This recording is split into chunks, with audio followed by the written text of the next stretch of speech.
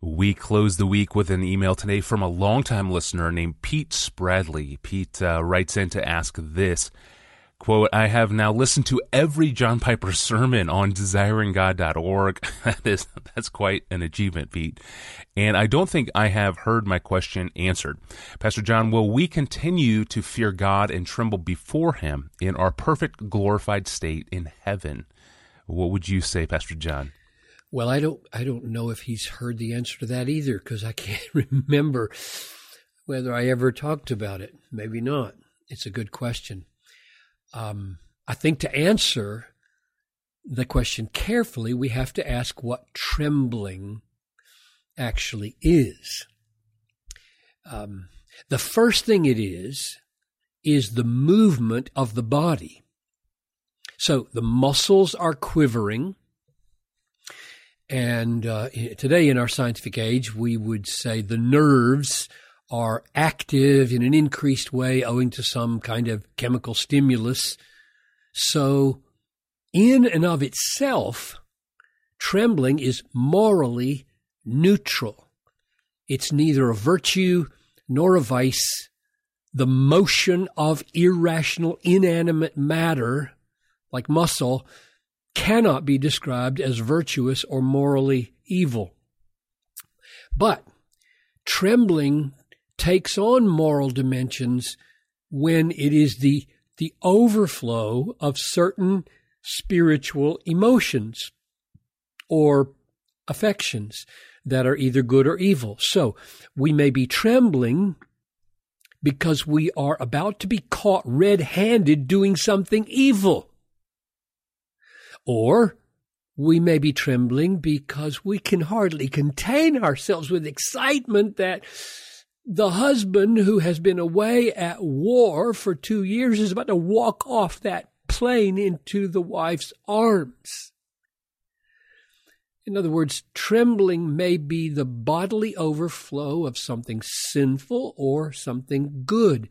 And my guess is that the participation of the body by trembling in something very good and very hopeful does not diminish the joy of the experience, but intensifies it. That may not always be the case, but seems to me sometimes, surely, that's the case. All of that to say that trembling in and of itself is not something we might want to exclude from our glorified state in the age to come. The question boils down to whether or not God will design our glorified resurrection bodies in such a way that trembling attaches to the experience of joy so as to intensify it. Now, how might we answer that question? Might God do that? Or should we expect him to do that? And one way to answer the question would be to examine whether trembling in the Bible is always attached to terror and is only negative.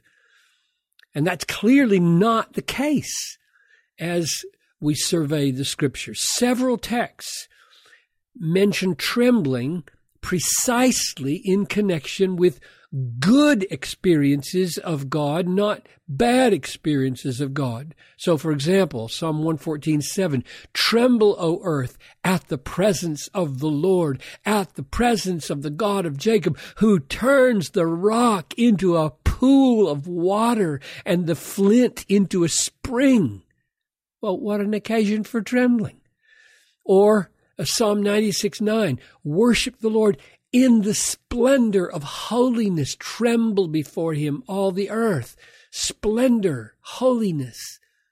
Or Isaiah 66:1, thus says the Lord, heaven is my throne, the earth is my footstool. What is the house? What is the house that you would build for me? What is the place of my rest?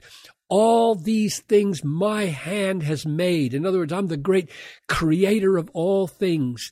And so all these things came to be, declares the Lord. But this is the one to whom I will look, he who is humble and contrite in heart and trembles at my word, as I am revealed as the creator of all things. Or Philippians 2:12. Therefore, my beloved, as you have always obeyed, so now, not only in my presence, but much more in my absence, work out your salvation with fear and trembling. And here's the ground clause.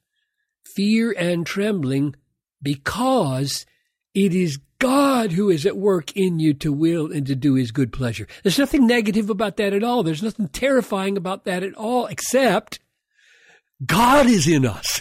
Like, what? Right. What? Amazing. The creator of the universe is at work in you. If you believe that, if you really believe that,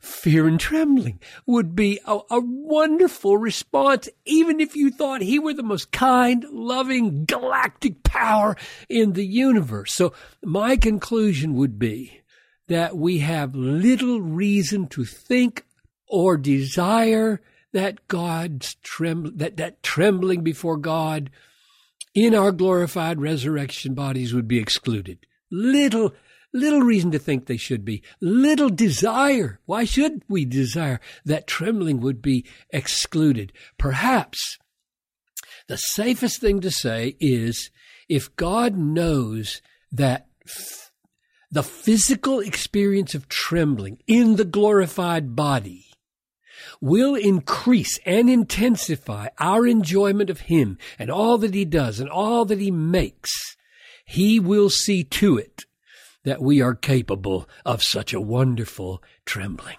Thank you, Pastor John. That's a really important connection to our eternal joy and delight in God forever. Pete, thank you for the question. And speaking of good questions, probably no question is more common this time of year than the question over Santa Claus. What should Christian parents do with old St. Nick?